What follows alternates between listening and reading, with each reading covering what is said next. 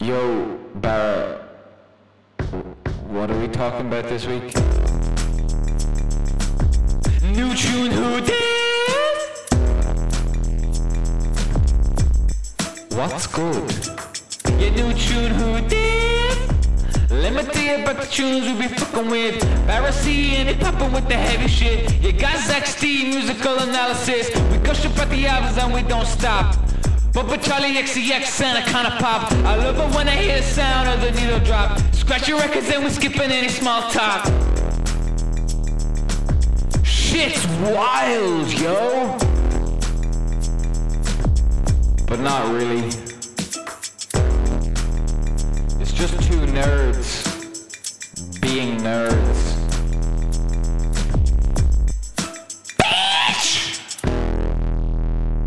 Right, so let's get going. This is going to be... It's weird doing this without headphones because we don't need them for the podcast. We don't need them. Why don't we need them, Because Barra? we're finally doing this in person. You! Finally, after a year. So I think February 19th was the release of the very first episode of the podcast, which was with By Curious. And this is going to be the year special, so we can do it in person of New Tunes Who Dis. You! So thank you very much for being here, and thank you very much. I'm in Zach's house at the moment, by the way, in his humble abode. In my basement. My home studio, Recording if anyone's looking for any studio work. Yeah, it's fully kitted out. There's a deck board here. There's a dehumidifier, some towels, a bed, pillows. A mirror so you can watch all of my clothes, my books, and a salt lamp. Oh yeah, I do like the salt lamp. You I like was the salt looking to lamp? notice that Nice earlier. little touch. So what are we doing here today? We're picking out our favourite albums of... Did we say January and February? Yeah. Yeah, because February's not over yet. Mm. And January didn't have... I didn't find anything in January that could talk about for like... Got something. Oh, you got something, did I you? got something from January, yeah. Oh, right, okay. So wait, who wants to go first then? Will we get straight into it? We do do you have any honourable mentions? Oh, yeah. Okay, do you want to do those first or... Let's do them after the first one. Okay, we'll do that after the first one. Okay, Yeah, so who wants to go first? Don't mind. You go first. Alrighty. So my first pick is a little band, a little Irish band by the name of Silverbacks. Actually, they're not that little, but they're great. They're like 5-piece band. This is their second album. It's called Archive Material. Mm-hmm. Don't let the name fool you. It is not a collection of B-sides or unreleased songs, because I have a friend who literally didn't listen to it for the first week because he thought it was like, oh, that's weird. They've released B-sides. Okay. And then he listened to it, like, these are class. Like, these are great B-sides. These are better B-sides than the first A-sides. But no, Silverbacks Archive Material. Like, last year was excellent for music, and then Silverbacks, like, I think like a week or two into this year, released their second album, which just like was so good. And like, especially there was loads of great Irish albums last year, and it was lovely to see like a new Irish album really for me hit home, like just nailed the landing. I didn't really listen to any of the singles beforehand, as I tend to do. If I know I'm going to listen to something, I'll just wait till the album comes out. And yeah, it's like, so Silverbacks, if you're not familiar, they kind of play like post-punk, but don't be like post-punk. It's not like another copycat of like a sort of broody, like it's not another sort of band trying to be the Fontaines or something, you know, or whatever. They play more like, you know, Television, Talking Heads, that kind of like the weirder, more quirky side of post-punk. Archive Material is fucking great. It's really like heavy hitting. I feel like the first album, I love the first album. It's called Fad. But I think Archive Material is much more like focused and like packs the punches. It's heftier. It's more. It sounds more like them finding their own sound as well. Like, not that the first album sounded like them, but I think this one they've really like found something, and especially the singing from, I think it's Daniel Kelly, is great. Like, he's got so much character. He's got such great lyrics. Yeah. What are you going to say? Something? No, it's funny because we were on the bus and I just remember you mentioning Silverbacks and then going, "Fuck yeah, I know what I'm picking for this." Yeah, and I was like, he's not actually gonna. Yeah. I am. I as it's known, it's a tradition of the show that I don't plan, and I just kind of wing stuff. But yeah, what can I say about Archive Material? There's just so many highlights, like the fucking Oh, it's fucking 100 episodes. I had actually notes on this because I did write something for Tower Records about it. I did a full review. I listened to it ahead of time, and we made it the album of the week after my... Oh, I thought you said you listened to it ahead of time of this. I was like, don't tell me you've been picking stuff that you haven't listened to. No, yeah. That King Gizzard band, I mean, I bought all the albums, but I've never listened to one of them. I just like to look at them. I just like saying the name to annoy people. But yeah, they like... The guitar work on this album is phenomenal. There's like such amazing like lines, and like sometimes in like 3 seconds of a song there's like 2 amazing guitar lines that most bands would like dream of writing, but they don't necessarily put the riffs to the front. They all work together, and so like blink and you'll miss a lot of like amazing little moments. But as I say, this one to me, it felt like it's like a train kind of hitting you, but also there's like moments of like kind of sort of funky danciness, like the song Different Kind of Holiday. The lyrics are all kind of like about the pandemic, but the way that kind of Daniel and Emma write their lyrics, it's not like annoying or it's not like grating. It's like their little slice of life. Like I think what's the song? There's a song called like A Job Worth Something, and apparently like you can kind of see it in the lyrics where it's just sort of like reflecting on sort of two different experiences during this time. Like, you know, one the singer comes home after his like 9-to-5 job, whereas I think it was his sister was like working on the front lines in a hospital. Oh wow. You know, so it's like the kind of contrast between like, you know, I suppose like the different sort of vocations that people do in their lives, and how at the time like a pandemic, like one is so much more extreme than the other. It's a great song. Again, the way the songs are sung is very like eccentric, or like it's not necessarily like, you know, it's not Nick Cave kind of like pronouncing a thing. It's like the lyrics are there. They're there to read them, to really pay attention. But when I listen to their music, it's never normally the lyrics that are the first thing, but then having read them, there's some great stuff in there. Some really funny lines as well. I think I have some little written down here. Yeah, there's just like lovely, delicious little vignettes of like really normal sort of like mundane kind of stuff. I'm trying to see. Like I like this one, barred from the workman's, but they're not our people. Let's head to the joint where the locals don't point and the carpet smells of rain. It's just, I don't know, I love it. Or like there's another one in the song Wear My Medals where like Emma, who's the bass player, sings lead vocals on some songs, and she's like she's a really delicate and soft voice, and she's like, I'm the heel to every fight, blowing kisses to my friends, hear my deep and raspy voice. And it's like she just has a very sweet, soft, like lovely voice, very gentle. It's just like, I don't know, it's got a sense of fun and silliness. Why are so many people banned from Workman's? I don't know. I know so many people who are barred from Workman's for really, really. And if you don't know anyone, it's probably you. Yeah, but for really like minor things.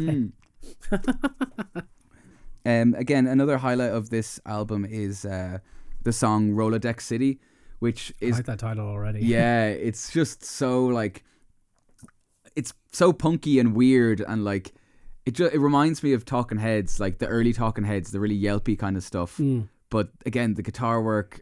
Again, if you like your post-punk stuff or your rock, even just rock, give this album a go. If you like rock music or punk music or whatever, not expecting like, you know, hardcore punk. It's more like taking like the television cues, the Talking Heads, the sort of the Modern Lovers kind of stuff, and going in that direction. Yeah, I don't know if I have so much more to say, but do you want to hear any snippets? Yeah, I do. Of course I do. Now we're doing the snippets in person. This is even more interesting. Do we have something to play them on, or? We can play them on the... I'll connect to Bluetooth. Yeah. Cut this. Oh yeah, this is all getting cut.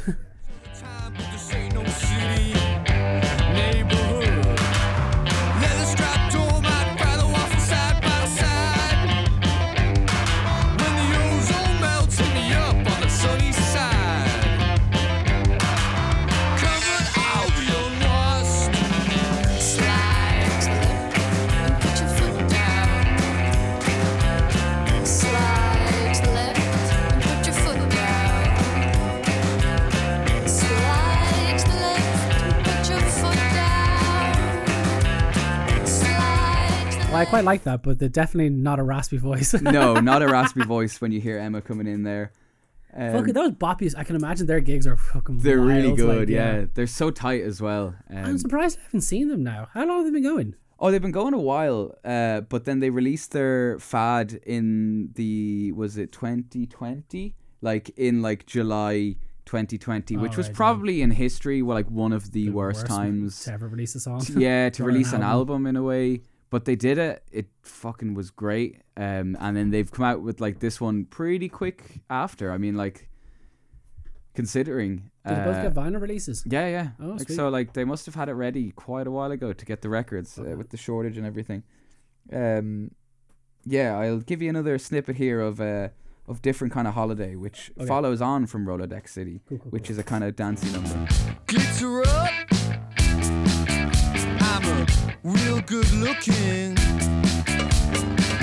Watch the paint dry, man.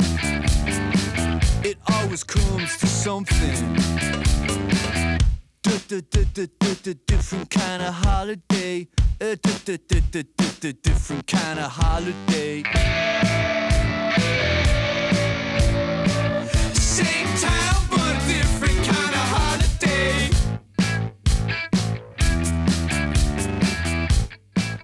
So yeah, that's Different Kind of Holiday, which again, I just love the lyric Different Kind of Holiday. I assume it's about like the last 2 years. It kind of would have to be. Yeah. As a lot of this album, as I say, it's not easy. Like I'm sure a lot of people are writing like things about pandemic or whatever, but it's not easy to do it where it's not like too soon or annoying. Like they managed to do it in a kind of funny and like a lot of levity and tongue in cheek. Tongue in cheek, yeah. Which totally matches the kind of mood that their music makes, especially on this album. No, I was just saying while I was playing, I was like, this is the type of music that I'd have a smile on my face listening to it the whole time. It's boppy as fuck as well. Like, I'd love to see. I can't wait to see it live. I can't wait to go back to proper concerts every week again. Yeah. Even though I did damage my hearing doing that. And like, yeah, again, there's so many good songs on this album. They're pretty much, it's pretty like all killer, no filler. I can't really, there's like a lovely instrumental interlude, Car Shade, which is quite nice. And then like there's a song Central Tones, which has this class like psychedelic freak out in the middle of it that I would love to show a little snippet of. Yeah, well, yeah, let's give it a little. Let's give it a whirl. So what's it called? Psychedelic Tone? No, it's Central Tones. Central Tones. Yeah. Yeah.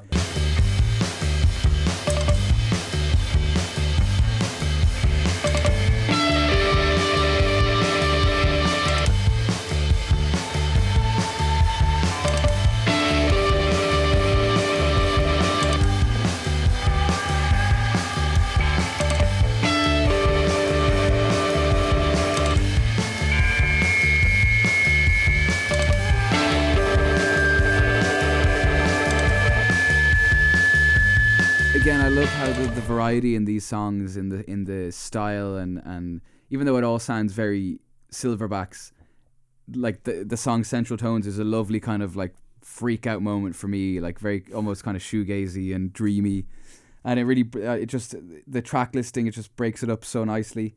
Yeah, I don't know if there's much more I can say other than the guitar playing again is my favorite thing. Now everyone will have different things that they like most in certain albums, and you know, people will disagree. I love the guitar playing in this album so much, and it's so fun. I had the privilege of seeing them in between like whenever it was like last November, I think. Okay. And watching Killian play the guitar. There's two brothers in the band, Killian and Daniel. It's just two brothers. It's two brothers playing the punk rock. Oh no, I was doing the Rick and Morty thing. Oh yeah. That's two brothers in a van, and then a meteor hit. yeah. I was trying to riff off that, but I can't. It doesn't matter. Doesn't matter. It's late. It's late. But yeah, he's a pleasure to watch playing. I don't think you're gonna see a happier guy playing the guitar. Okay. He puts love into that thing, but not in a creepy way. Like, yeah, I was about to say in like love for your friends way, you know. But yeah, Silverbacks archive material. Check it out if you like Talking Heads, if you like television, if you like anything punk or rock, or even if you just like good, funny, witty lyrics. It's definitely a good one. Very good pick. I like that a lot. Nice. Where did you get those notes, by the way? I said I wrote a review for Tower Records. Oh, you're just okay. I thought you were just like, when did you get the time to write these fucking notes? While I was cooking our pizzas. Oh, so wait, we'll do the shout outs after we both. Yeah, okay. Oh, yeah. So, or do you want to do your album first? Then we'll do the shout outs. Then we'll do the. Yeah, that makes sense. Wait, are we gonna do? Because we're doing two new albums, and then we're going to do a revisited album that we've been listening to just to. Yeah. Well, are we going to do the revisited album after the new album, like one then revisited then new, like new then revisited and then new, or? I'd say two new revisited. Two new then revisited. Okay, so my album that I picked for my first one, that I won't talk about it too much. Like I won't go into crazy detail because the second album that I have later on, the second new one is, my God, it's one of my favorite albums I've heard in a long time. It's up there. I'm excited. I'm that excited about it that I was when I listened to Japanese Breakfast for the very first time. Yeah, I think it's class. So it's Rollo Tomasi, I don't know how do you Rolo? Is it Rollo or Rolo? I like Rolos. Rolo Tomasi, where myth becomes memory. Now, I first saw these guys. Have you ever heard of them? Yeah, they're like math rock with like 10 years ago. Yeah, they've been going a while. Yeah. They're very good. I feel like they're like a Warped Tour kind of band. Don't you dare lump them in with that crowd. They definitely played Warped Tour, but they're a bit like. I saw somebody refer to them as anti-metal. I saw another news site refer to them as Nintendo Core, which I have no idea what that is. But I first came across them because they were touring. I think it was their second last album. I can't actually remember, but it was one of those days where it was on like a Thursday night. I was bored off my brain and nobody was doing anything because it was a Thursday, and they were playing in Fibbers, and I was like, fuck it, I'll just go after work, have a good time, and it'll be a bit of crack. And Chancellor were supporting, Order 66 were supporting, who are no longer a band, but they weren't, I don't know if I think they broke up, but they were fucking amazing. And Ruin were playing, Rouen, Dan's band. They were fucking class as well. But yeah, it was one of those, so I went, didn't really know much of their songs or anything about them, and was kind of blown away that I actually thought they had two singers. So the girl who sings in it, I can't remember her name. I have it written here. I should know this. I thought they had two singers because it has such wretched screaming and then instantly cleans on most of the records. So I was just like, oh, that's obviously two. And then, no, it's her. And it has like that hardcore energy, like just the ferocious kind of just non-stop moving with mathcore. And then you're kind of like, this is heavy as fuck. Like it's so like, oh, and then suddenly it's just goes into just like almost sometimes like electronic stuff or like art pop stuff. And just, it's all over the place stylistically in a good way. Kind of like Enter Shikari, but like a lot more mature, if that would make sense. Yeah, they'd be in the same kind of envelope, I suppose. Her name is Eva Corman is her name. But I loved them after that. But so this album, which I didn't even know they were working on, is supposedly, I've seen it being credited as an accidental trilogy. So it's thematically the same as 2015's Grievances and 2018's Time Will Die and Love Will Bury It, which is an album that I really liked. Time Will Die and Love Will Bury It was I think I have it at home on CD. But this album, yeah, it's just, how do you explain it? I suppose one of the things that comes out to me most is James Spence, who's the keyboardist and synthesizer and stuff. Just his electronic stuff that he does in it are just so ethereal and just beautiful and gorgeous. But what I find is, and then obviously your one's vocals are amazing as well. But what I find amazing is that, which kind of, you'll see a trend here, especially with Death Heaven and all that kind of stuff, that like they're able to go like blisteringly heavy, and then you think it's going to go one way and then it doesn't. And then it goes into either beautiful or it kind of just like, it can be so dark and then so just kind of like, ooh, like in a split second. But yeah, from start to finish, this album is like, I personally think it's their best album. But as I said, like I wouldn't be a fan that listens to them on a very, very regular basis. But for me, I was just like, it came as such a surprise. It was amazing.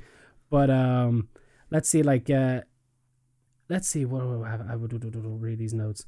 I was going so well there.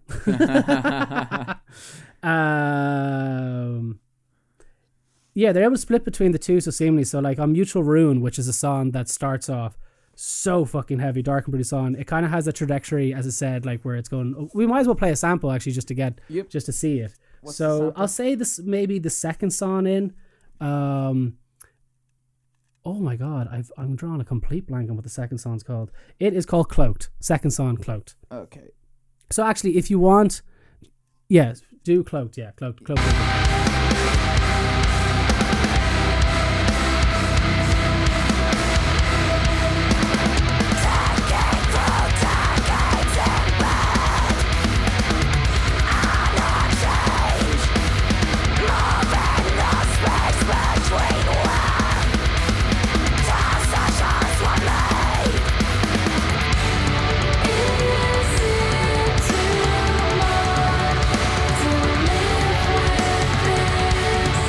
Kind of brought me right back into where I was talking about. So it's like super technical, super genty, and it's just so just all over the place. But they're able to just bring in those cleans so seamlessly. But I can't believe that's the same singer. yeah, it's the same thing. And you should see her do it live. And she does not stop. She does not stop moving. Like constantly, just you're kind of like, Jesus, take a break, take a breather or anything. And she's only she's a little small thing and just kind of just in your face, just fucking ready to go. But that's what I love about it. It's just ferocious, but still able to be like, I don't know. I don't like using the word deep to describe something. It's kind of like you could say anything, deep, but there's something very, I don't know, like not haunting. It just kind of grabs you. Like the lyrics are quite, whereas when you have music like this, I think a lot of time bands kind of get lost in just let's try and make this as brutally heavy as possible. And we'll write some lyrics that are kind of, oh, I'm sad or whatever, which is, they're fine, but like they write in such a way that it's very, you can click to it right away. I don't know. I just really like them. I just think they're class. Yeah. Like. But they have like other songs that are worth noting on the album are like Closer is like a straight up like art rock song. If you want to listen to like a little simple of that, like it's kind of hard to believe that all of it is from the same band when you're listening to, like, if you listen to it randomly, you'd kind of go, oh shit, like I thought this was like a side project, but it's still very much like cohesive in terms of the song listing. Like one of them has this absolutely amazing fucking closer in it, which is I think Mutual Ruin. Yeah, Mutual Ruin actually has this amazing, like it's so fucking heavy and heavy and heavy and heavy and heavy and heavy, and then at the end it just has this simple drum and guitar thing, like really simple, that leads off into this beautiful refrain, and you're like, oh, that was a fucking gorgeous way to close that song. But I would never have thought that you were going to close this song with that section. And then right after you have a song called Labyrinthian, which is just from the very get-go, like right after, it's just so in your fucking face. Like, but like if you want to hear like one of their like pure softer songs that has no metal on, I think like Closer would be a good one to maybe check out.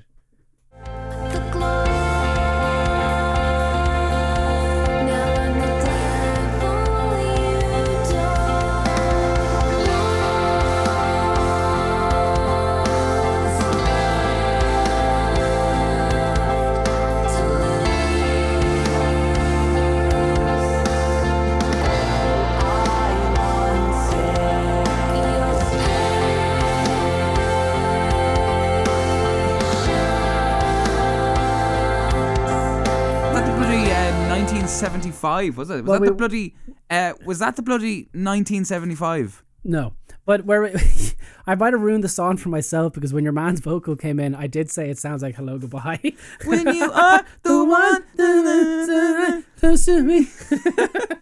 I like where we are when we drive in your car. What else would it be? Well, there's we drive in your private jet. But it's like we don't drive when our forklift. When we pick up crates and it's such a shit song, but it's also so good. But no, we have to get back to I loved that song before we started doing that. It's gorgeous. No, it's really nice. But like the band, like where I think the band excels is the album is littered with stuff like that that's lovely like that, but they're able to interject it. But it's not like we're gonna slap in a fucking quiet and nice moment with lovely little keys and all that kind of for shits and giggles. Like it always seems to fit. They're very well at, because they've been doing this style of music for ages now, that you'd think they're they'd be experts at it, but they are. But it's just, I just love the juxtaposition all the time, which I think you've probably noticed the trend in, like, when I like Death Heaven Mall, any of those black gaze bands, it's like, yeah, it's so ferocious, and then it's not. I just like that kind of thing. It's sometimes jarring to listen to bands like that, but it's never with these guys. But they do just flip it up constantly all the time. I'm trying to think of other songs now, like Labyrinth, if you want to give that a go, just to see how brutal that is. When you have this kind of thing and then just straight into this.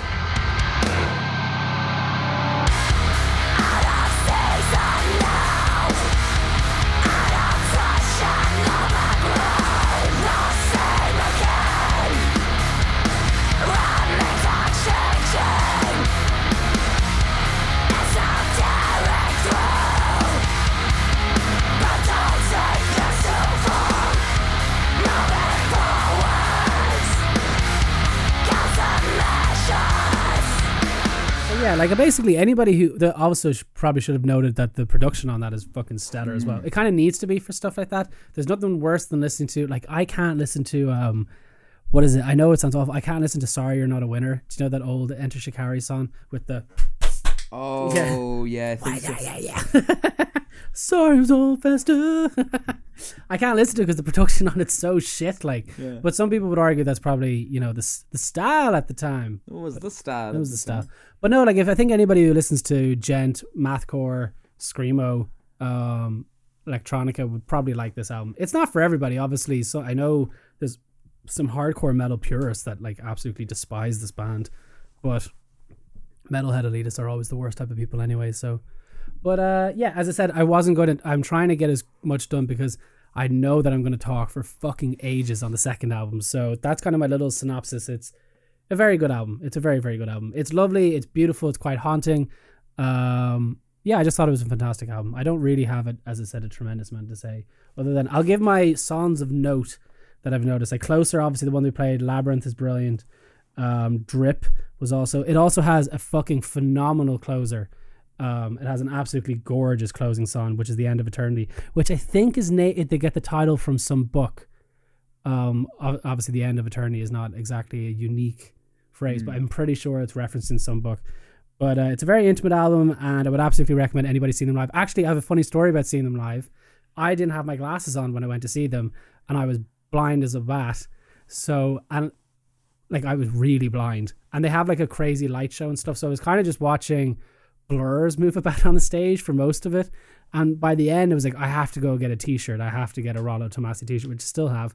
And I went up, and these two lads at the merch stand were like, what'd you think of that? I was like, man, that was fucking nuts. I was like, I've never listened to these guys like much at all. They came up on Kerrang or Scuzz. Do you remember Scuzz? Yeah. It's gone now, man. Scuzz is gone. Yeah. Pour one out for Scuzz, man. Drip. System of a Down drip. But so, and they were like, oh, you've never listened to us? I was like, no, I never listened to them. I've never, and I kept saying them, and the guy just went, dude, I'm the guitarist, and the other guy was the drummer. I was like, oh, you guys were sick. And he goes, could you not see us? I was like, no, I'm quite blind without my glasses. And he goes, you must be really fucking blind. He goes, it was Fibbers downstairs, which is like, it's not a big space. Yeah. But I was talking to them for about 10 minutes before the guys realized that I hadn't a clue that they were actually in the band. You should have just been like, no, I'm blind. No. I don't think that would go down very well if they see me later on. Hey! No, I'm not going to claim to be disabled, Zach, sorry. Did you just admit? No. Well, will we do the shout outs then? Because I've like 4 or 5 that were albums that I thought of that were of note that were pretty good. I think the first one that I had was I keep forgetting to talk into the mic. Was Author and Punisher Crueler. Did you ever listen to Author and Punisher? No. Author and Punisher are like it's one guy, and he has this. So it's like industrial metal. So it's the whole, but he has these like big, because he was an engineer before he became a musician, he made himself a rig where he's able to play all the different synthesizers and drum machines that he has at the same time. So he has this like, it's this big metal thing that he built it, and he's able to he'll push these huge weights that will do stuff and like pull it back, and the way he put it back, he's allowed to measure the tempo on one drum machine and measure like how long the key is held on another. It's quite nuts. Do you think you would have been more cost effective just paying other people, or It looks way cooler now. There's a video of him on YouTube showing him how he assembled it. It's awesome, and he has this like cool metal plate in front of him that he puts that does vocalizations on his vocals, obviously. But I'd highly recommend. But he did this kind of it's weird. It sounds like a I'm not gonna say Talking Heads, but it's very like Depeche Mode almost, his new record. But it's still heavy as balls. But it's not. There's not really any growling or anything on it. Like he's actually doing that kind of he's doing like a Depeche Mode type of singing. Is what I got out of it. But it's class. I would highly recommend it. The other one is Amorphous Halo, which we were talking about. Amorphous are just a deadly metal band, and Halo is a really, really good album. And then is it Mo? Do you know M with the the O with the thing through it? Oh, how do you pronounce her name? And she's class. I've been a fan of hers for ages, but I think it's Mo. I think it's exactly as you have to say it this way. Mo? Yeah. Motor Drone, which I listened to yesterday for the first time, and it was class. Then now here's one. How do you pronounce this band's name? Wiegedood. Say it again. Wiegedood.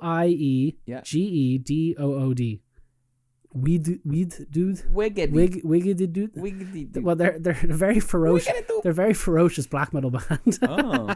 And the album is called "There's Always Blood at the End of the Road," which was released in January, and that's a pretty good one. Celeste, which I think are a French band. Assassins was the other one, which is great. Cult of Luna, The Long Road North.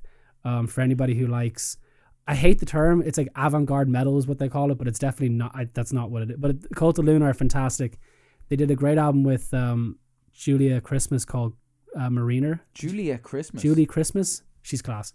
Second name is Christmas. I think it might be her stage name. Miss Christmas. Don't know if Miss Christmas. Yeah. Hi, Miss Christmas here. It's a cool name. Yeah, it is. It's just. Mariner's a great album. You might actually like it. Yeah. It's post metal, I suppose, what you call it. If you like them, if you like it like a Menra. I'm naming all these bands that Is you there definitely such don't a know. thing as brown metal? We're googling that at the end of the show. What would that be? I don't know, because it's always like black metal, and then it's like, is there other colors of metal? I've gone straight to brown, but is there like blue metal, green metal?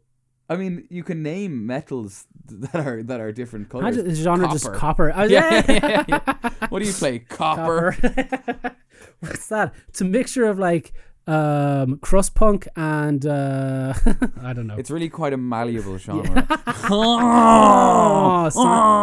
Dad jokes. Geography joke. Somehow I'm French now. Yeah, we won't do French impressions. No.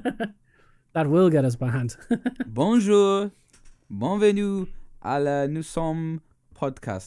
Do you speak any French at all? I think I said welcome to a We Are podcast. I remember when I was in Paris trying to speak, and my dad warned me not to do it, but I was in a restaurant Barrett, just near shut the up. Louvre. No, that's don't open your mouth in France. he was basically he's like, try not to order in French, because if you muddy it up, some people don't like you muddying up the language. And I was like, and then was in a bar was in a restaurant in the Louvre, and I got my lovely French onion soup, which was gorgeous.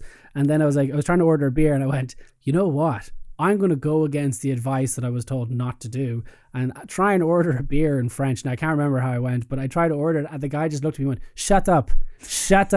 He goes, I speak English, stop speaking French. Shut up. I was like, with the hand in front of me and everything. And I was like, oh, okay.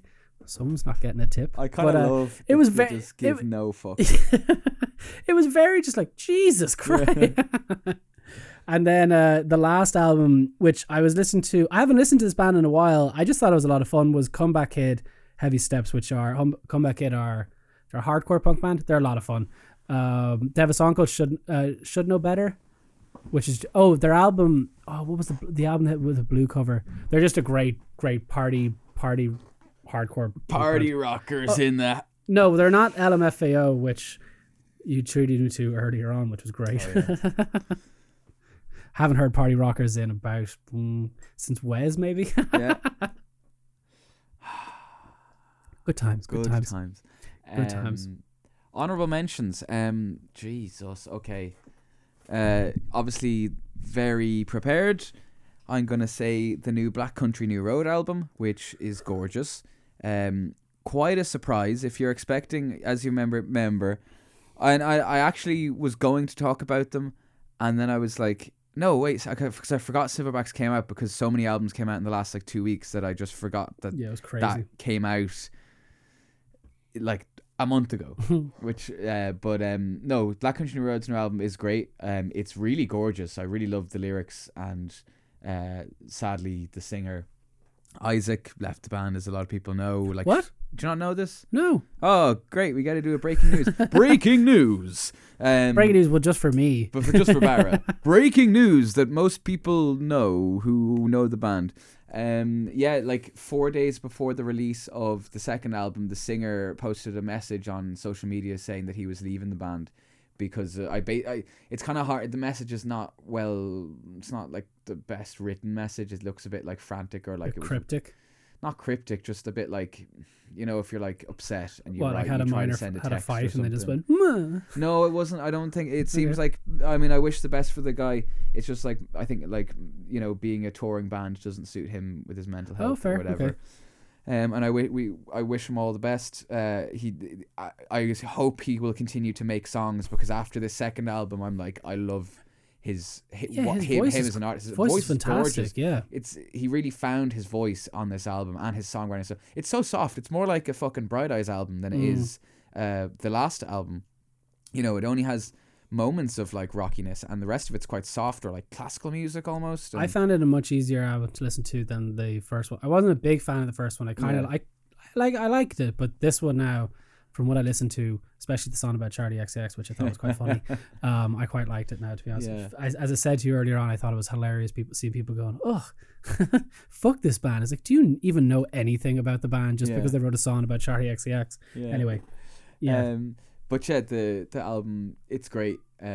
Beautiful songs. They're really like, I don't know, for a band that the last album, my biggest thing about it was I wasn't sold on all the lyrics, whereas this one I'm like, this feels like it's coming from straight from the heart, kind of, even though it's still got like some kind of funny lines every so often, but like, no, it's really good.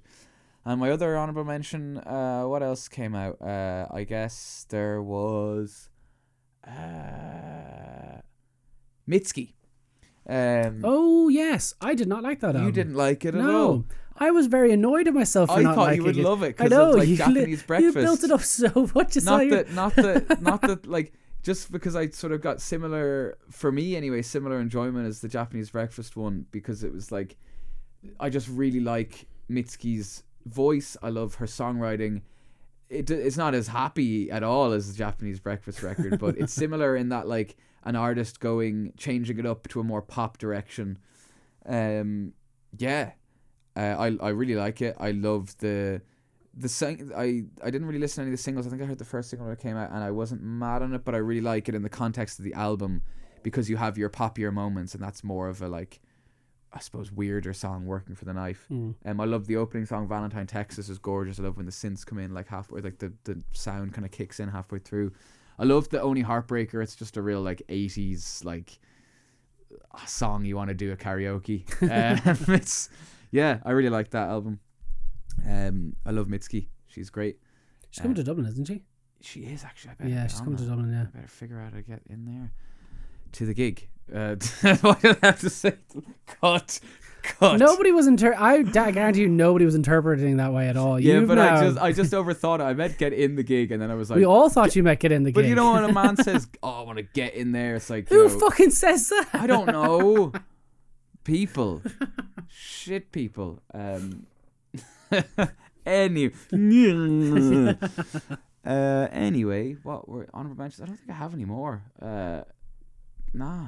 Yeah, but you don't need. No, fucking... I don't have any. You had like 5. I was just like. Yeah, but they were like, I didn't speak it. Well, I spoke about the Author and Punisher one. Author and Punisher are quite cool. I would that would be, if I hadn't picked Rolo Tomasi, whatever way you want. Henry Rollins Tomasi. If I hadn't picked that album, I would have picked Author and Punisher. But there was 2 songs. There was one song on it that really annoyed the fuck out of me on it. So I was like, I can't pick it when the Rollo Tomasi or Rollo Tomasi, whatever you want to call it, was pretty much flawless, like from start to finish. I just loved it from start to finish. Even though it's not really like, it wouldn't have really been a metal album that I would have listened to normally. Like even like listen to this, it's like, this is not the style that I normally would listen to, because the guitars are quite well produced and clean. I like it a bit grungier, but I just thought it was just a great album. I just really liked it. Nice. Are we moving on to second album? We'll move on to second album, yeah. So I'm going first. My second album Have a smoke. is possibly my favorite. It's probably going to end I up... wonder what it could be. I wonder what it could be. I wonder what it could Oh, be. it's King Gizzard and the Lizard. No. He's only been talking about this album.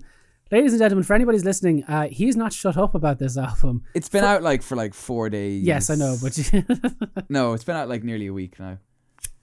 Big Thief, Dragon, New Warm Mountain, I Believe in You. Oh my days. It is so... Big Thief, I don't know if I've necessarily even talked about them on the podcast. I've definitely just talked to you about how... Like I've followed Big Thief since Masterpiece. Have you talked about them I on don't the think I podcast? have, because they didn't release anything. No, you mentioned Adrian Lenker one time. Possibly, yeah. But other than, like, you haven't talked about them critically at all. Big Thief. But I know how much New of a fan you are York of them. band. They've been going since 2016. They're a funny band for me, and I wonder. I bet more people are out there who have a similar experience with them, where it's like their first album came out. I listened to it. It got a bit of hype when it came out. It's called Masterpiece. Ironically, it's like funny, like, you know, like their first album was called Masterpiece, and especially because of her songwriting style, it's like, it's not like, you know, Beautiful songwriter. it'd be a bit much if, I don't know, Kanye West called an album Masterpiece. He'd be like, he really believes it. Whereas like, there's a song on it called Masterpiece, so like, I'm like, Yeah, it's a pass. there's humor in that, Yeah, but whereas not for ye. yay. But I've been following them since then, and like I really loved Capacity when it came out, and then like I didn't like UFOF when it first came out. It didn't really click with me. I That think was the first album I listened to them. yeah, but, it didn't click with me the first time. And then they released later that year Two Hands, which I really liked again. And then they're the band that I just keep. Every year I've been listening to them, and then every year I've just become more and more of an obsessive fan. Yeah. And then culminating over the pandemic, they're like, sure, songwriting is the perfect thing to list, like a friend giving you advice somehow through like poetry and shit. But Adrian Lenker's solo album from 2020 was my favorite album of that year. Still one of my favorite albums of all time. Stunning. Of all collection of songs. time? Yeah. Oh, I didn't know hands that. down. Oh my god. That if I had to like put my like, you know, albums you need in a passport, or like a health thing, if you're ever in danger, if you find this person and he's distressed, play him this music, like that for me is it is like connects with me so much. And yeah, Dragon, New Warm Mountain, again, I listened to like the first single possibly off this when it came out. It was like Little Things and Sparrow. I think it was a joint, like a double A side kind of single. And then I kind of didn't listen to anything else other than, because I was like, once I kind of knew there was an album coming, I was like, I just want to wait and hear the full thing. It's a double album. It's two 40-minute albums. Isn't it a double It is album, yeah. full on like two full albums. It's not like a double album that's like, you know, like they're that's the limit of like double album. Otherwise it would be a triple album if there's any more songs. It's a lot of music. Yeah, a lot of music, but it's so consistent. It's so varied that like I found that listening to it is not a drag for me at all. Maybe for some people it might be, but I just like this, like even looking at the back of the record here, like it's broken up into like 5-song chunks. It's 20 songs, and like each 5 songs is so well balanced, like its own little EP, if you know what I mean. So like the songwriting is like damn near perfect in my opinion. It's just so, her lyric writing and her singing and everything, I mean, it echoes like the greats of songwriting, but also it's so her own style as well. Like, but her lyric writing is just the most beautiful poetry. Yeah, you were sending me some samples on WhatsApp the other night. Yeah. The cover as well I love. I believe Adrian Lenker drew the cover, and there's 4 animals. I was admiring the cover as well, because it was like the graphic designer got off easy. Yeah. No, I think she. But it works so well, and as especially well. because this is the most experimental Big Thief album, while also being the most country that they've ever been. It's also the most like out there that they've ever been. I'm surprised they're from New York. Yeah, New York. I imagine they're from like upstate. or like that they probably, I feel like they definitely have roots in like South America, southern states or something, because of their like musical stylings. Like, you know, in New York, a lot of people like they meet in New York, but they're all from like Parquet Courts are like half of them are from like Texas, I think, but they're like a New York band. You know what I mean? Okay, yeah, I got you. But yeah, I don't even know. I can't. It's almost like too much for words. I'll just try and give some highlights. All of it is amazing. That's the highlights. Some of the lyrics I'm trying to find. The opening song "Change" it's so sparse and simple. It's really like, I think it's like 3 instruments and just her singing and songwriting. But it's just like the lyrics are so good. Such a brilliant way to so good, so good, You're so much good.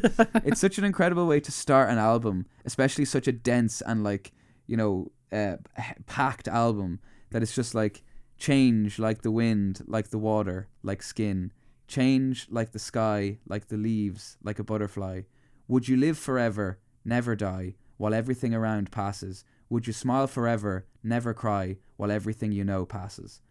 And it's just like, it goes on. It's just like the most. Ooh. But she was always one of those singer-songwriters that you could put, like, you'd put it in a poetry book and be like, it's just you wouldn't, if you found out there was a song, you'd be like, oh, okay, it's a song as well. But as well, her sense of melody, it's never like, you could never look at the lyrics and know, like, have a guess as to how the melody goes. It's always her melodies are so kind of inventive. There is a couple songs that do remind me of other songs, not by Big Thief on this, but like, it's 20 songs, like, Jesus Christ. Apparently they recorded 45 songs, so I imagine they're not really a B-sides band.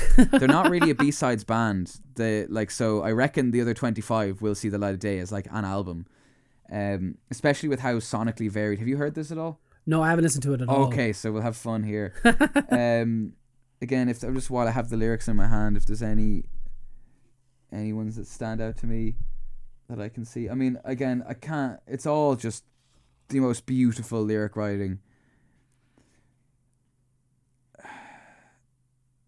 Again, she like mixes nature imagery with like very mundane, very normal, you know, modern lyricism, and there's something very mystical about her songwriting. It does kind of feel like it, to me anyway, it feels like it comes from this other place, you know, like from dreams kind of thing. This like completely scattershot, random, but feels a lot, like leaves an impression. You don't know what the songs are about, but you know what they make you feel. I guess we'll put up some examples. Again, as I say, it's like super country, but also super experimental for Big Thief. And again, the most consistent thing. I'm a big fan. Big Thief, best album hands down. I just love that we were listening to Big Thief and then I just know what my next one is. Why does it always go with you pick the most fucking gorgeous record? We'll give you a little blast of, so I'll give you just give a bit of change at the start, just to, like, this is how it starts.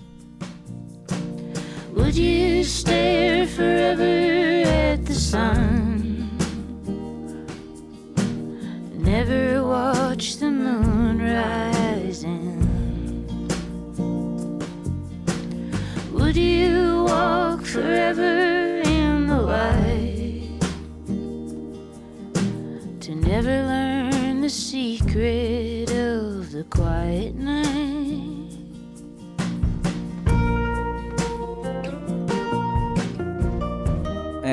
That was Change, the opening song. Just to give you a sense of where the album starts, I'm going to jump now to, again, another thing to say, her cadence, the way she sings, it's like, it doesn't stick to like timing, rhythm, as in, she has a kind of free-flowing way she sings rhythmically. This is getting a bit nerdy now, but like, it's not very on. It's not on the beat. This show. It's Bob Dylan does it as well a lot, and like, it's something that she does, but makes it her own. It's like, she finds her way of being in time with the song, not the way that, like, if you took where the notes should fall, if, like, you know, you did sheet music or whatever, she finds her own little push and pull every time she sings. And again, most singers do that, you know. Bad ones, I guess, don't sometimes, but she has just, you know, it's her singing as soon as you hear. Even she does a lot with her voice, a lot of different styles. It must be crazy to get that, to figure out how that works, though. Just to be able to come into a point and go like, I'm going to sing on this point. It's feeling, well, like, you know, it's roughly within a thing. Like, it's something you can't really quantify. Yeah. It's a feeling thing. It's like why, you know, if you give sheet music to like a classical musician, they'll play it like that. You have to have all the written bits to kind of describe, and even then, that's just their interpretation. Whereas like her way of approaching the way she sings, again, I'm getting way too nerdy about this. Most people are like, what are you talking about? But yeah, I love that about her songwriting. It's never like, if you like the way you can auto tune, like quantize the way she sings, it would just not be the same thing at all. There's something special in the way she does it. But then I'll show you an example of like a song later on. There's some weird songs that I'm not even going to get into, but here's you want to Blanket breathing, cigarette on a golden ashtray, your golden hair ray in the swollen sun ray, the withered roses hanging in the doorway. Don't wanna be right, don't wanna be let down, don't wanna fight, don't wanna pretend, formless secret, heavy bend, second sight in the clouds above you. There's a wilderness grew thicker in the crow flew, tossing and turning, your forehead burning. I'm not even going to mention actually the various songs I'm playing, because I'm just giving you a sense of the variety. But I like. Well, I need to know what you're playing because I need that to was Heavy Bend. Yeah, I was about to say, I need when I'm editing this, I need to put them in. That was Heavy Bend, which I believe you can just play even the intro of it just to give an example. It sounds like something. The start of it, I'm like, this is going to be sampled in a million SoundCloud rap songs. Like, take that, add an 808 to it. It's basically there. Then there's Flower of Blood, which is one of my favorite alternative rock songs I've heard, just because it doesn't sound like other rock bands, but it sounds like them, but it also sounds much more like shoegaze, but it doesn't do any of the shoegaze things. As in no walls of sound and all that kind of... But it is a wall of sound, but Okay. it's not doing in terms of, maybe I'm being too nerdy, but like in the guitars and the drums, it's not necessarily doing what is normally done to get that effect. A lot of it's in the production, but also like there's a lot of strange rhythmic choices and kind of strange approaches to music. But this song. Yoki dokie.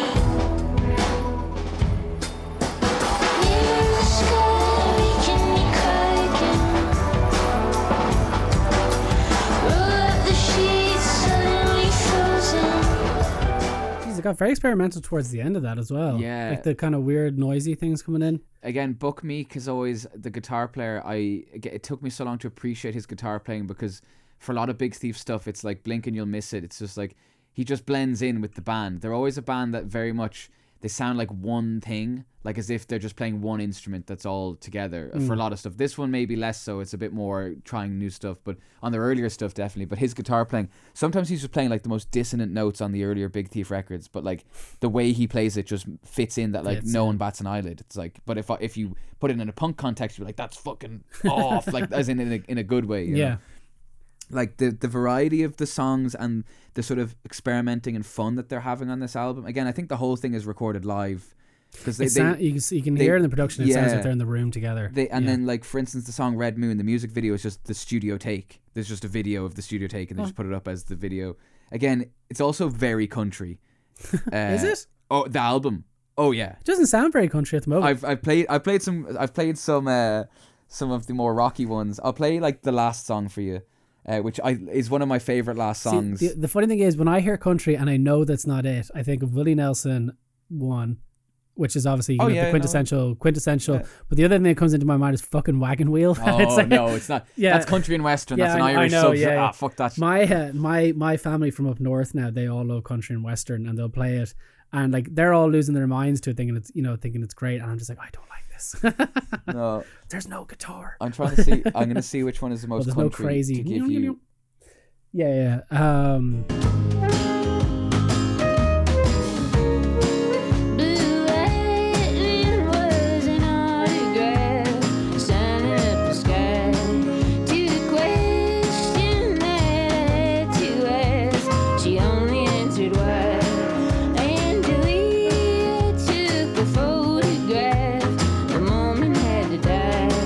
Years later,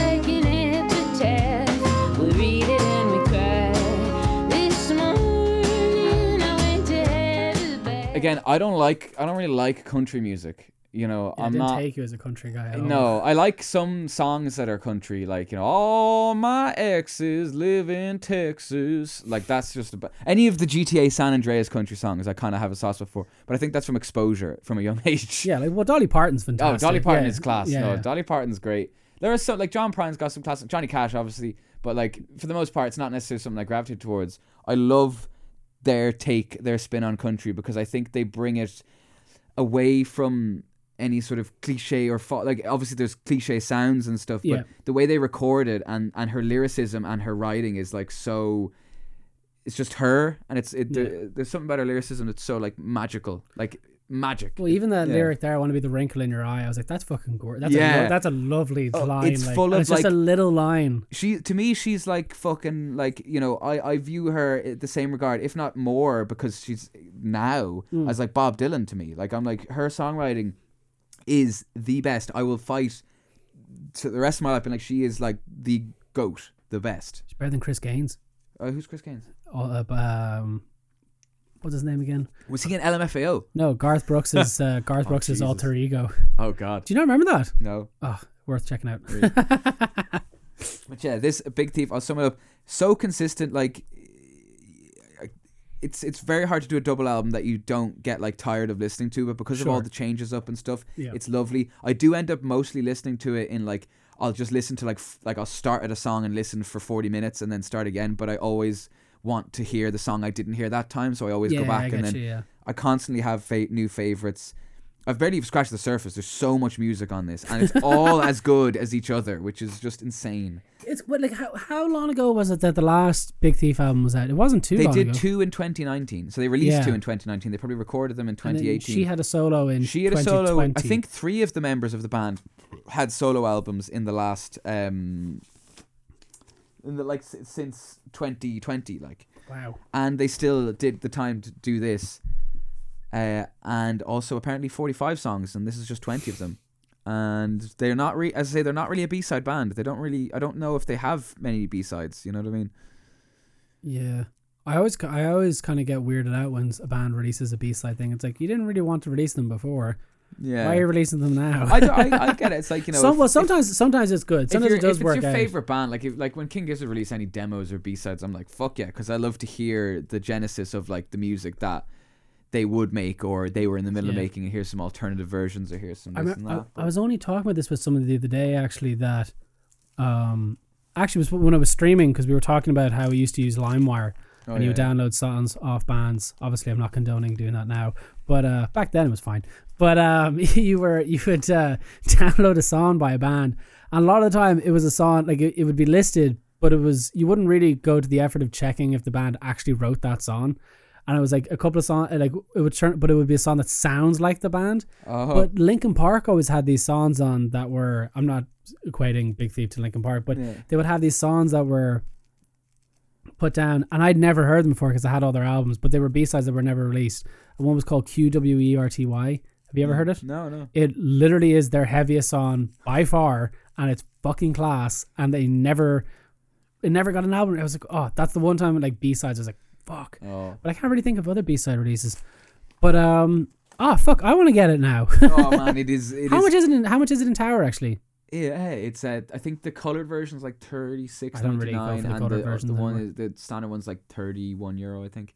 Hmm. It is. If anyone is like Big Thief, I've heard of them, and you want like a good like album to like sink into with them, I highly recommend this. Or Capacity. I feel like either start at Capacity, which is more straight up like kind of indie, their normal thing, whereas this is like your one song is country, one song is like shoegaze. Like, Yeah. it's very all over the place, but it works though. I think double albums can get away with having a kind of scattered. A good double album can have like that kind of scattered thing, and it Nothing can. worse than listening to a double album. One half is shit, and one half is Yeah. good. Yeah, again, check it out.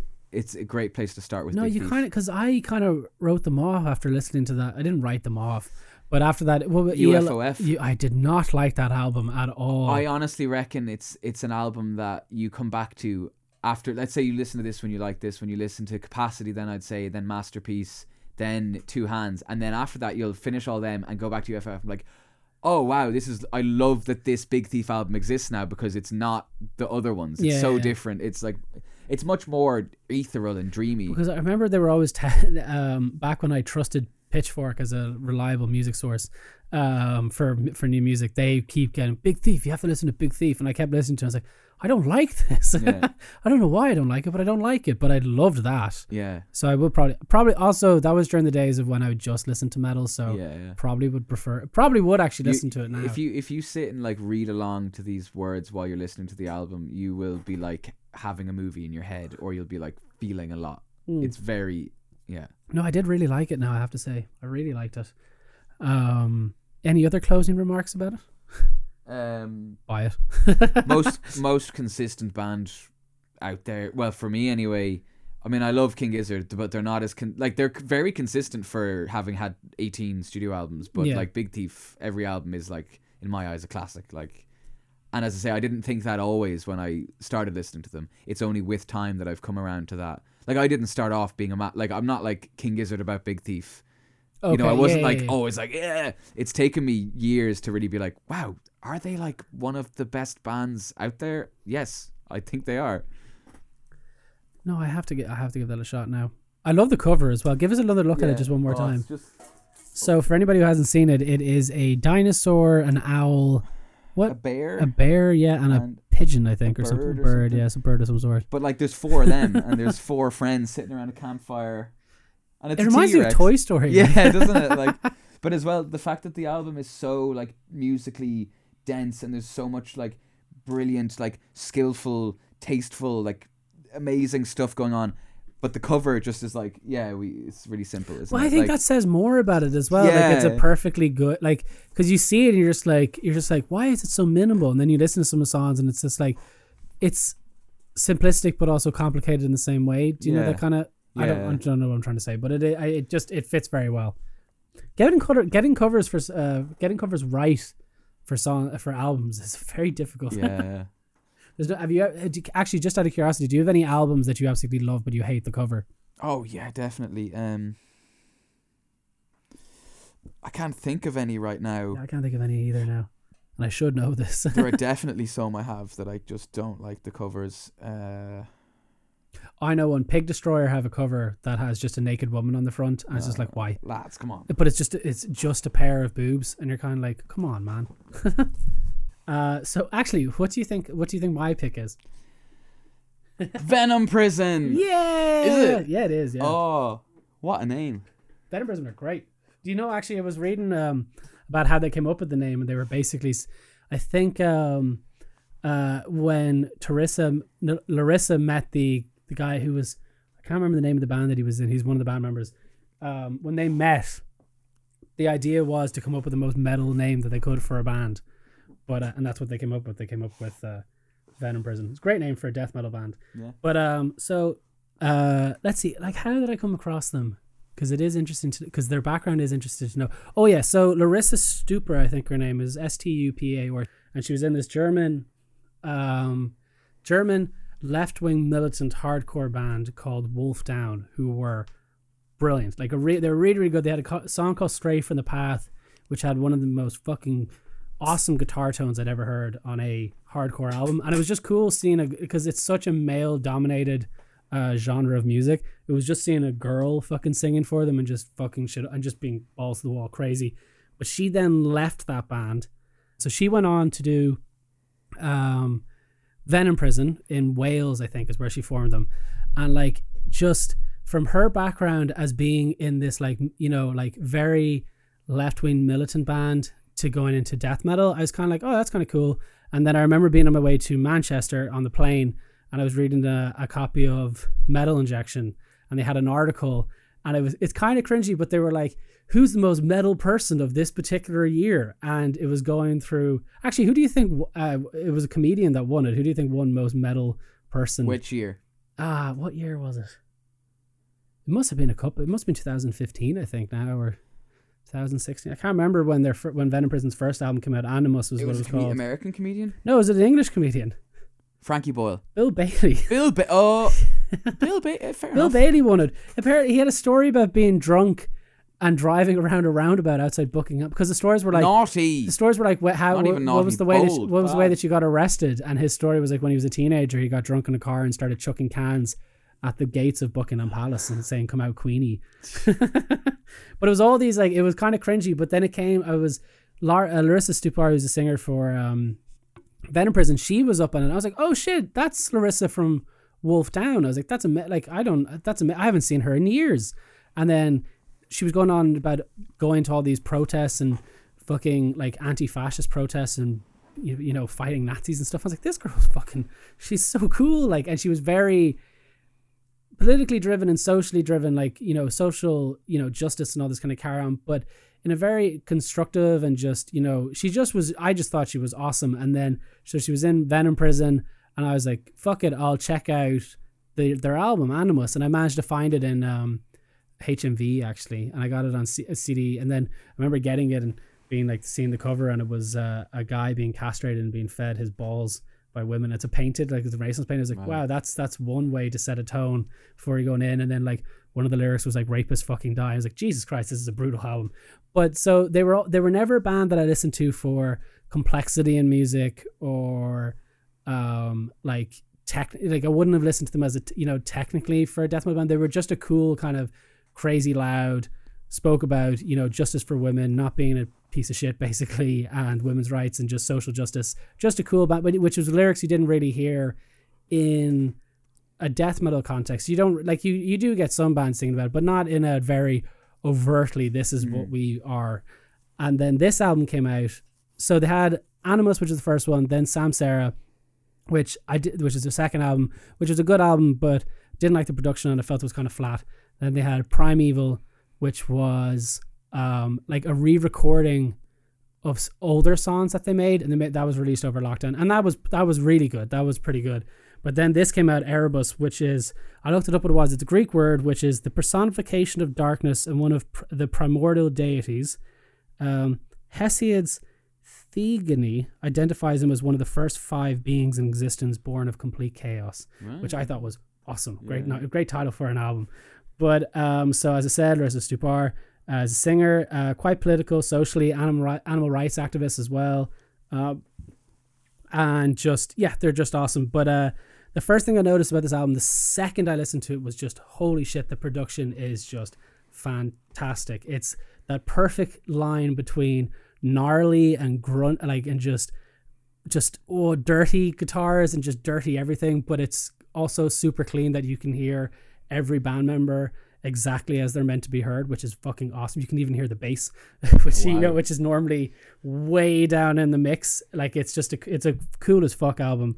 And I guess what is amazing about their style is that Larissa, being from a hardcore background, they've brought it over into the death metal thing. So like you kind of get these, like, the album's quite catchy in a weird way. Like I'll probably play it to you and you kind of go, you can see the catchiness, but it's from that hardcore kind of mentality, but it's not deathcore. It's still very much a death metal album. Do you know the difference? You don't know deathcore and death metal, do you?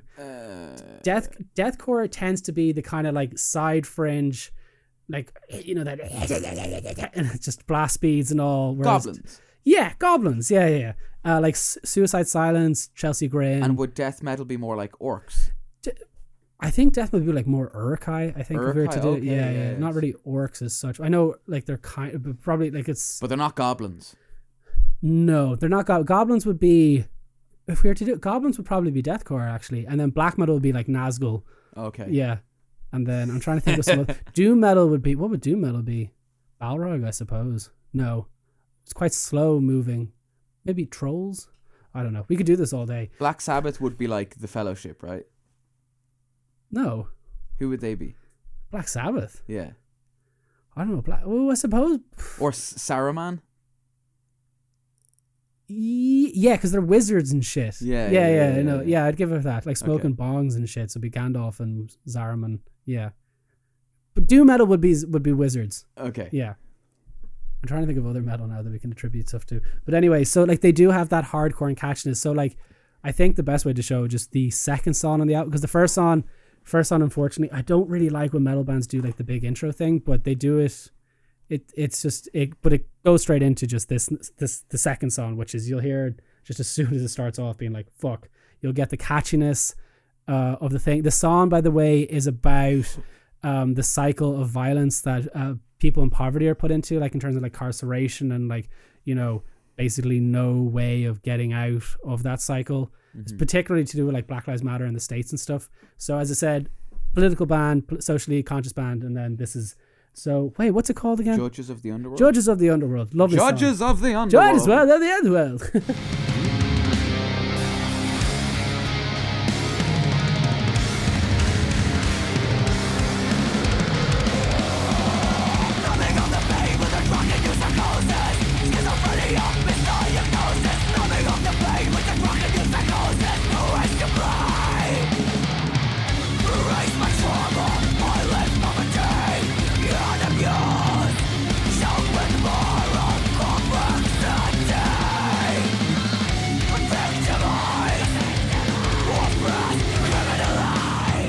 You get the older I get, the more I hear like some of Barra's metal stuff, and I go, yeah, and I'm like tapping my foot, and I'm like, it's like I can hear it like as music and not as like just scary noise. Do you think it's just more that you've just been like conditioned to be maybe like, this is what he's going to put on? I think I just like so much different music now that like I don't need my like thing. I don't know. I like to hear variety, so I'm like, yeah, I'll tap my foot along to Judges of the Underworld by Venom Prison from their latest album Erebus. Yeah, so the lyrics to that, by the way, if you couldn't make out what she was saying, I believe she said no, you can actually, she said numbing of the pain with the drug-induced psychosis, schizophrenia misdiagnosis, numbing of the pain with the drug-induced psychosis, who is to blame, raised by trauma, violence, poverty and abuse, choked with moral complexity, victimized, oppressed, criminalized. When society chooses to be selectively blind, are you the oppressor or the oppressed? Jeez, I feel like I'm back in college.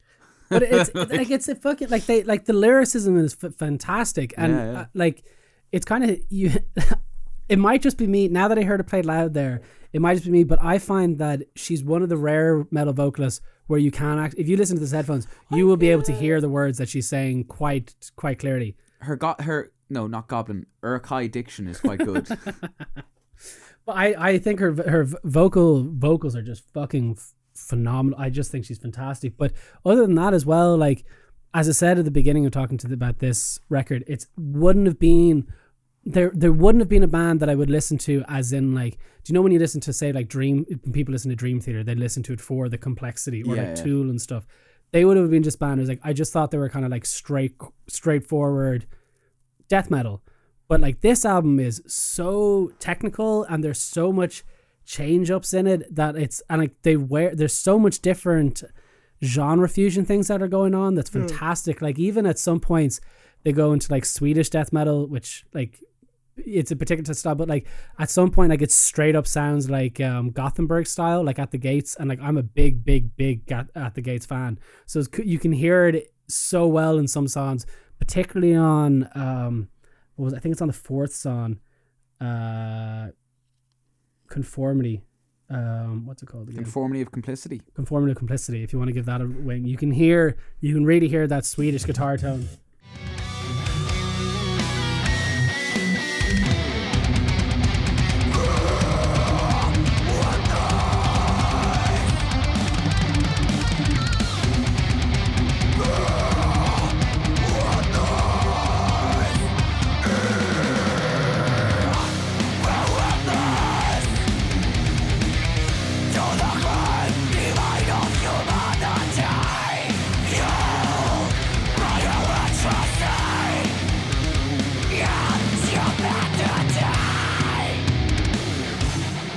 You can hear plenty of finger licking goodness in those chords, like with the guitar. It's just even like there's a song like Veil of the Night. I think the first minute and a half, we won't play that, but the first minute and a half just switches up constantly. Like the musicianship is, from when I started listening to them now, has become vastly superior. The drumming is outrageous. Well, the drumming is very typical of death metal, but the way that it flicks up is fantastic. It really like some. it manages to like change as if it's changing gears in a car. Oh, it's great. While all of it is intense as fuck. Some bits are like more intense, but not in a like just turning the volume up way. It's like again, this is me as a non-metal head hearing that and being like, yeah, fuck.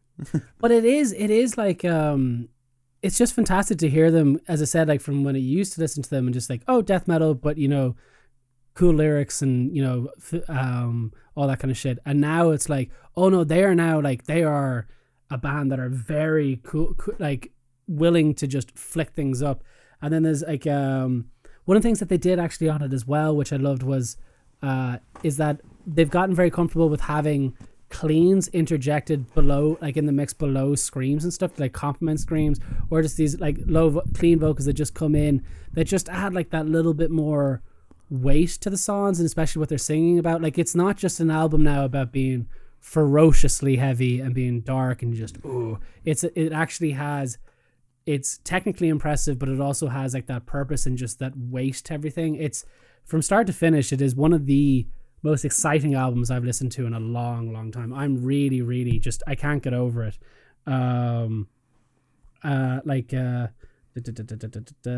And as I said, like they really wear their roots. Like there's a bit of grind in there every so often. There's some doom metal in there. As I said, like that's the last song we played, the Corrosion, Comfort of Conformity. I can't remember the name of it. That's like an At the Gate. I keep saying it's like At the Gates. Like it is just stylistically, they're willing to just take little bits. Like when you hear the grind elements, and particularly when you hear the hardcore elements, you're like, fuck me, makes it that little bit extra for death metal, which, as I said, I listened to I say this every single time I pick a metal album for these shows, is that I find it sometimes that there's so much of the same that when a band is able to, like so much bands that sound the same, there's just such, because bands are not willing sometimes to break out of the norm of genre traditions essentially. So it's nice to actually hear a band willing to just push that extra step and just be like, hey, fuck, we can chuck this in, we're comfortable chucking this in. It's awesome. It's just I just can't, I'm losing track of, I'm literally losing track of that, because all I just want to do is talk about just how fucking awesome it is, but I do have to talk about it in an actual constructive way a little bit. You're not me just rambling about Big Thief, like. No, well, like I do ramble, but I am rambling, but I do have to kind of like. You're talking to the king of rambles. No, because I do get I do get very excited and just go, it's just awesome. It's just listen to it. It's just awesome. But I need to tell people why it's awesome. But I'll go back to one of the reasons that I think it's really, really special is that vocalist Larissa is just absolutely bizarre. Like, she's able to do she has enough variation in her voice now that it makes it interesting to listen. It's not just that same type of scream the whole time. She's able to hit these disgusting lows and these highs and just be ferocious. And she even brings like the old school hardcore element vocal into it. And then with the introduction now I didn't really listen to Primeval that much, so they might have had cleans on that as well, but there's way more cleans on this that actually work. They're not in there just to say, hey, you know, I can sing as well. They actually have a placement in the in the actual flow of the song. But it's just for, like, my main thing is it's refreshing to listen to a band that are as heavy and brutal as this and as dark as this, that aren't singing about, like, I don't know, like, I'm just thinking of a Bloodbath song called Eaten, which is about wanting to be eaten. Have I shown you that song? No. Eaten. My only desire is to be eaten. Oh, it rings a bell. We played. It's actually surprisingly quite catchy.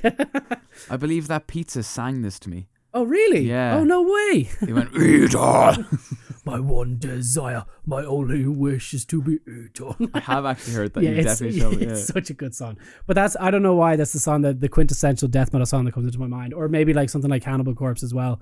But it's refreshing to hear a band actually sing about songs that are, you know, like political and social, as the two words I keep using, but like not in that kind of preachy way, in more kind of like, we need to look at this shit, but they're actually singing about it in a way that, you know, they care. It's not fake activism, is it kind of, you know, they're not virtue signaling at all. They're like,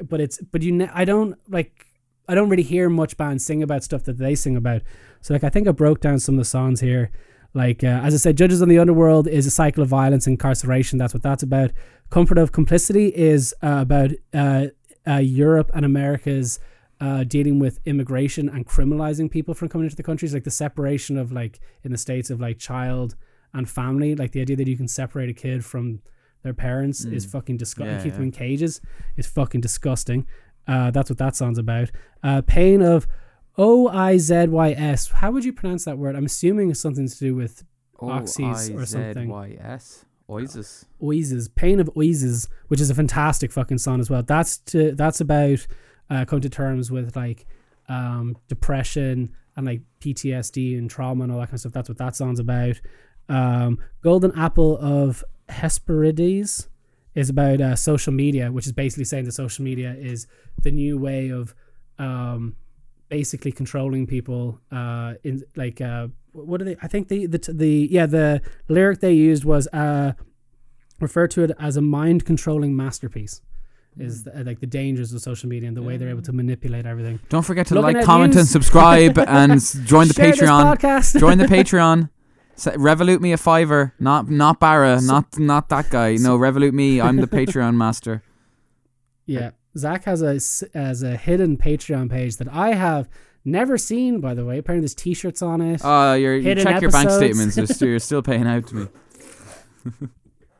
And then like there's a song on it called Gorgon Sisters, which is a fucking ferocious song. Holy fuck. Which is about, I don't really, I'm not 100% sure, but from what I gathered it's about like ethnic cleansing through sterilization of women, like removing their ovaries and all that kind of carrying uteruses and stuff. It's a fucking grim album, but I remember read them in an interview. They were like, well, some grim shit have to be dealt with in a dark and grim, you have to get the point across that this shit is fucked and you need to talk about it in a way that it's fucked, and sometimes the level of aggression that comes with it, sometimes the only way that they're going to hear you is if you go I think so. Like maybe to tie it all off, I think maybe so there's one song. No, there's hardly any point of showing just a heavy song for the sake of showing a heavy song, which is Gorgon Sisters. I love, but what I'll do is I'll tell you what, the closer of this album is, in my opinion, one of the most epic closers to a metal song I've heard. There's like a part at the end where they just shout Erebus, that's over and over and over again, which is like, in my opinion, like the chef's kiss. It's like, we know we made a fucking great album. But I know when I come out with suggestions on this show that they're not for everybody, but for anybody who does like metal or even wants to dip their foot in, this is a very good album to get behind. So maybe Zach, if you could just show the closer of the of the album. Maybe skip about 2 minutes in because it is a 6-minute long closer.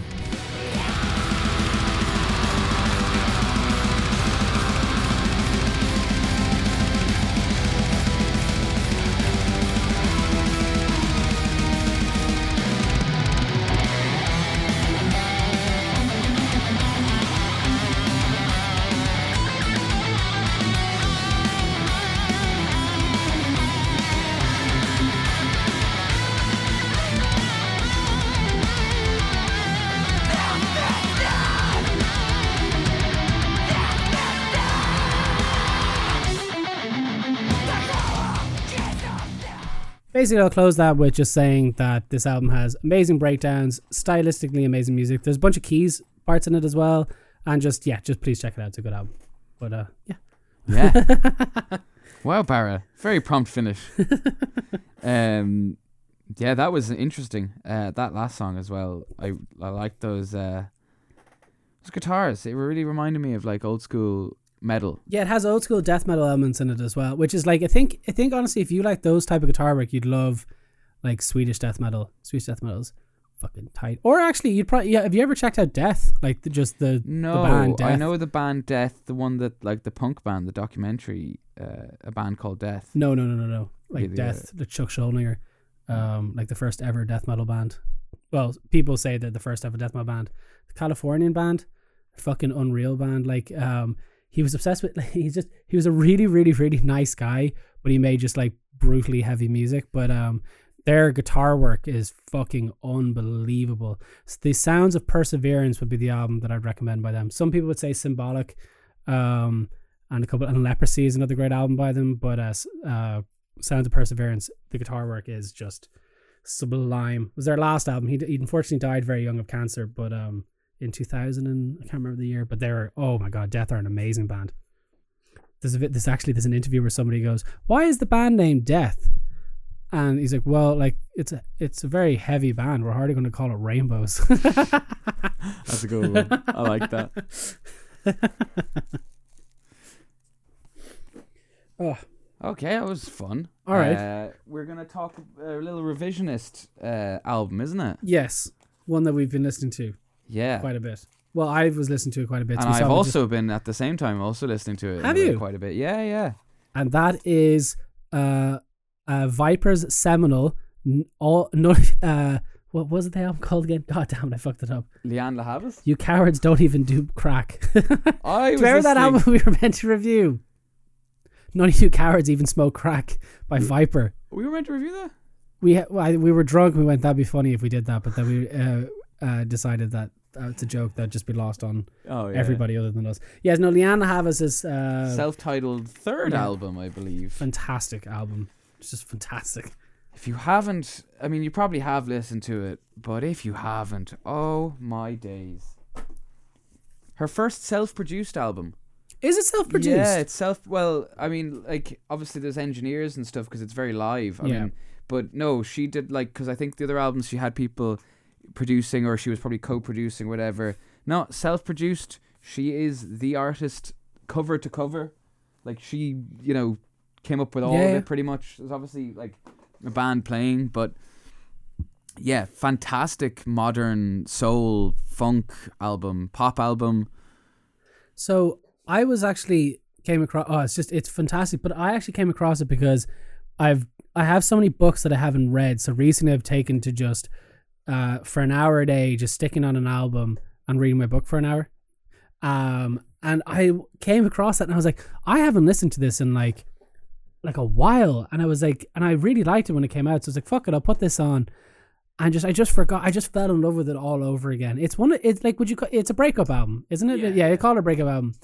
But just the way that she writes everything, like that song Real Love, like just the way that she actually vocalizes her opinions and emotions is very much, you're kind of sitting there just going like, I understand. Like, if you ever been through heartbreak, this is like the album that will, I don't know, for me personally, me sitting there just going like, I was like, she just articulates every single feeling that you would have. And even that kind of like, there's some like, fuck him, I don't need him moments, but at the same time it's like, oh, I wish I had him, but then it's like moving on to something else and maybe this is better. Like all those stages that you go through of a breakup and moving on, she just encapsulates it so well. But like, never mind, like even her vocalizations and the way that she sings and the lyrics and stuff, the music in it is fucking so good. Like, so good. I think most of it is live as well. I mean, her guitar playing is so brilliant. It's so her. It's like, it's plucked and rhythmic. I feel like a lot of it's like finger picked and a lot of like kind of like chords that are, you know, like played out in like arpeggios and stuff. But it's so distinctly her, and the tone of her guitar is just. I believe she worked with Prince before. No early way. on in her career. Yeah, Prince was quite like that. Like Janelle Monáe and her, I think he kind of like took him a little bit under his wing and was like working on stuff with them, which you can kind of hear more in Janelle Monáe, the Prince stuff, but you kind of get a bit of it. Do you know, actually, I know exactly, the Janelle Monáe song has like a couple of songs that are like, that is a Prince song. That's the way you make me feel or whatever. Yeah. But yeah, Leanne La Havas, it's in every song again. And like, as I said, like you bought it for me as a Christmas present, I think, one year. And Birthday present, I think, wasn't it? No, it was a Christmas present. Christmas Because I remember getting it at Christmas time, and my sister gave it to me, and she dropped it in. But I remember getting it and just being like, I have no idea what this is. And I was like, did Zach buy me a soul album? I was like, has he lost his damn mind? Put it on that Christmas, and I was like, this is, oh my god, it just, from start to finish is great. I even just love how simple the cover of it is, just her smiling with the hair in front of her face. It's one of those great photos where it's like the photo like is speaking, but it's like technically a terrible photo, but it's not. It says so much. I'm trying to think, like, what would be some standout songs for you? I mean, off it? The one of them that I love is the cover in the middle of it of the Radiohead song "Weird Fishes Arpeggii." See, I didn't know that was a cover when I first heard it. Yeah, see, like, so like, you know, with Radiohead or that kind of band where it's like you can't really cover Radiohead. Like you just people like it's kind of not. It's like unspoken taboo. I feel like you don't cover Radiohead. They're so them, and they're so like their songs are always like such like perfect like delicate arrangements that you just never touch it.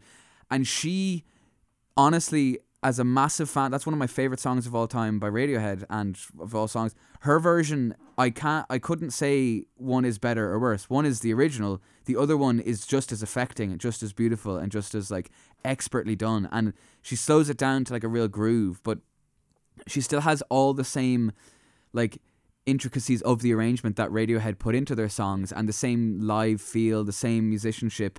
But she totally makes it her own. She totally, like, it's like as if it's the same way like Donny Hathaway was great at like covering people's songs like What's Going On or what's the other one? He did another song, Jealous Guy, the John Lennon song, and really makes them songs his own, really puts his stamp on it. She does that all over, but not just her vocals, in the arrangement, in the style. It's, you know, it's a soul take on a fucking art rock, you know, nerdy sort of song. Like, it's also one of those bands that like Radiohead, as you said, if I was in a band, Radiohead with the one band, I was like, I'm not touching those. You hear people like the one song that I hear people covering is Creep, and nobody ever does a good cover of but Creep. it's barely a Radiohead song. It's barely a Radiohead song as well. It's yeah, like the outlier in their fucking songs, you know. I'm trying to like this. You're talking about the production on it. It does have that kind of almost like that Electric Ladyland feel to it, in that it's like it feels like it's recorded live in the room, which is even further made to the point that when I think in the closing song, Sour Flower, you hear her go, okay, that's us done at the end, and then laughing and leaving the room. I was like, that's fucking like just it's such a good album. It's such a beautiful album as well. You can just sit there and just listen to the whole journey of it. It's not I don't think it's a concept album. No, but it does feel like from the start it's to very finish. much about like breakup and love and heartbreak and intimacy and romance. Like it's like, and like, but sometimes when people do like, you know, just like love sort of albums or songs, they're quite cheesy, where she never feels cheesy once, despite the fact that like on paper it should be like, you know, the way she's singing with this like Beyonce style like powerful vocal, you know, it could easily fall into the nothing wrong with that, but that kind of like straight up, here's a song. Not that Beyonce is straight up, like she's shitting on Beyonce. No, I'm not at all. But you know that like that sort of how dare that you? sort of 2000s like pop, you know, pop, I know what you mean. Yeah, sort of female vocal power songs. Yeah, so you know? Put on quite a show. Yeah. But yeah, that's Rihanna actually. Hey, Rihanna's class as well. Riri or Beyonce? Who do you prefer? I personally, I haven't been able to crack Beyonce. I love Rihanna. I love her Rihanna. voice. I just think she's cool. I don't know. She's Good Girl Gone Bad. No, is do you know a fucking unreal album. Is it Nelly Furtado? Can I sneak in Nelly Furtado is unbelievably good. Man Eater, that's her, isn't it? Man Eater is Nelly Furtado, but she also has that why do all good things come to an end? She also has that, which I forget the name. Say It Ain't So, and she also has Mysterious Girl. Does she also have I'm Like a Bird? I'm Like a Bird is also Nelly Furtado as well. Oh man, let's do a Nelly Furtado episode. Nelly Furtado is fantastic. She's I consider her very underrated, because you do not hear people putting on Nelly Furtado anymore. No. And she was fantastic. She had a bunch of songs with Timbaland. Yeah. During the day of like Timbaland dominating the radio airways. Him and JT, Jesus Christ, JT and Nelly Furtado were constantly just making shit. If Spotify was the thing, then he would be taking up so much of the streams that he'd make about $5, which is a lot more than most people make. I think, man.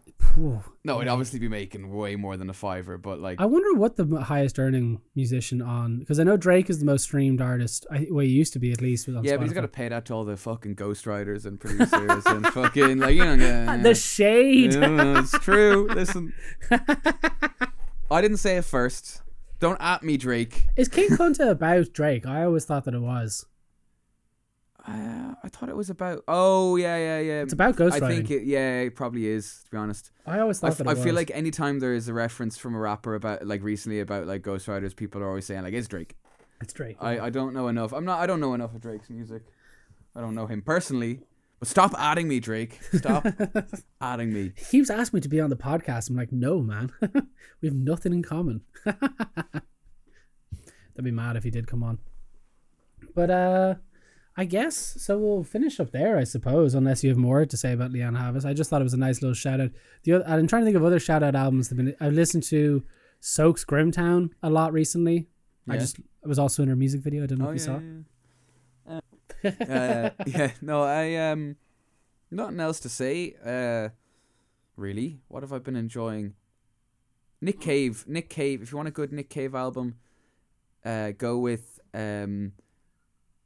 well, if you don't know any Nick Cave, started The Boatman's Call, beautiful songs, and Abattoir Blues is just an incredible you mentioned album. that one before. Well, it's a double album. Again, that's another great double album, where it is very much two albums. One is folky, one is rocky, but it's just so good for his style of songwriting, especially once you've been listening to him for a while and you go back to it. It's like, man, so watertight. Like every goddamn song. Messiah Ward being one of my personal favorites. I definitely, if you would listen to one song by Nick Cave, stick on Messiah Ward. Well, if we're going to do shout outs for double albums, I know you haven't listened to it yet, but you need to listen to To Be Kind. Oh yeah. It's kind of it. Because I know Anthony Fantano gave it a 10. It was like, this is the first 10. It's kind of memed now, but Yeah. Swan's To Be Kind genuinely is a fucking fantastic record. It's so haunting. It's great. But I guess we'll do a wrap then on the year episode. That's been first podcast. Yeah. That's First in person one. First in person one. Of course, it was going to be with you. Like, Yeah. oh man, that was so much fun. I hope you had a great time doing this. Yeah, man, it was great. You going to listen to Venom Prison now before you go to bed? No. Although if I am doing some push-ups, yes. I don't do push-ups. I was about to say, so you're not going to. It's not really it's not really yoga music. You know. Hot yoga, maybe. Alice Coltrane is good yoga music. Alice Coltrane is very good yoga music. Who's Alice Coltrane? She was John Coltrane's wife, but she's also a very accomplished spiritual jazz like composer, musician. She's got some gorgeous albums. It's very much like meditative music. It's like the music you'd imagine you would hear on some sort of retreat. But it's beautiful. Okay. I think was it, what's his name, Farrah Sanders? Oh, no way! A lot with her, yeah. I think it was Farrah Sanders. I'll give that a listen now. Again, sleepy time music. If you'll fall asleep on the bus, listen to it. Okay, so I won't listen to that on the bus. Maybe I'll just watch Berserk again. But yeah, okay, and I guess I'll chat to you later then. But it's gonna be weird saying chat to you later when I'm literally in front of you. Normally I finish the podcast going like, I guess I'll catch you later, man. Catch you later, bro. Okay. I don't know how to close it now when I'm with you. I suppose Okay. do the whole maybe like and Like and subscribe.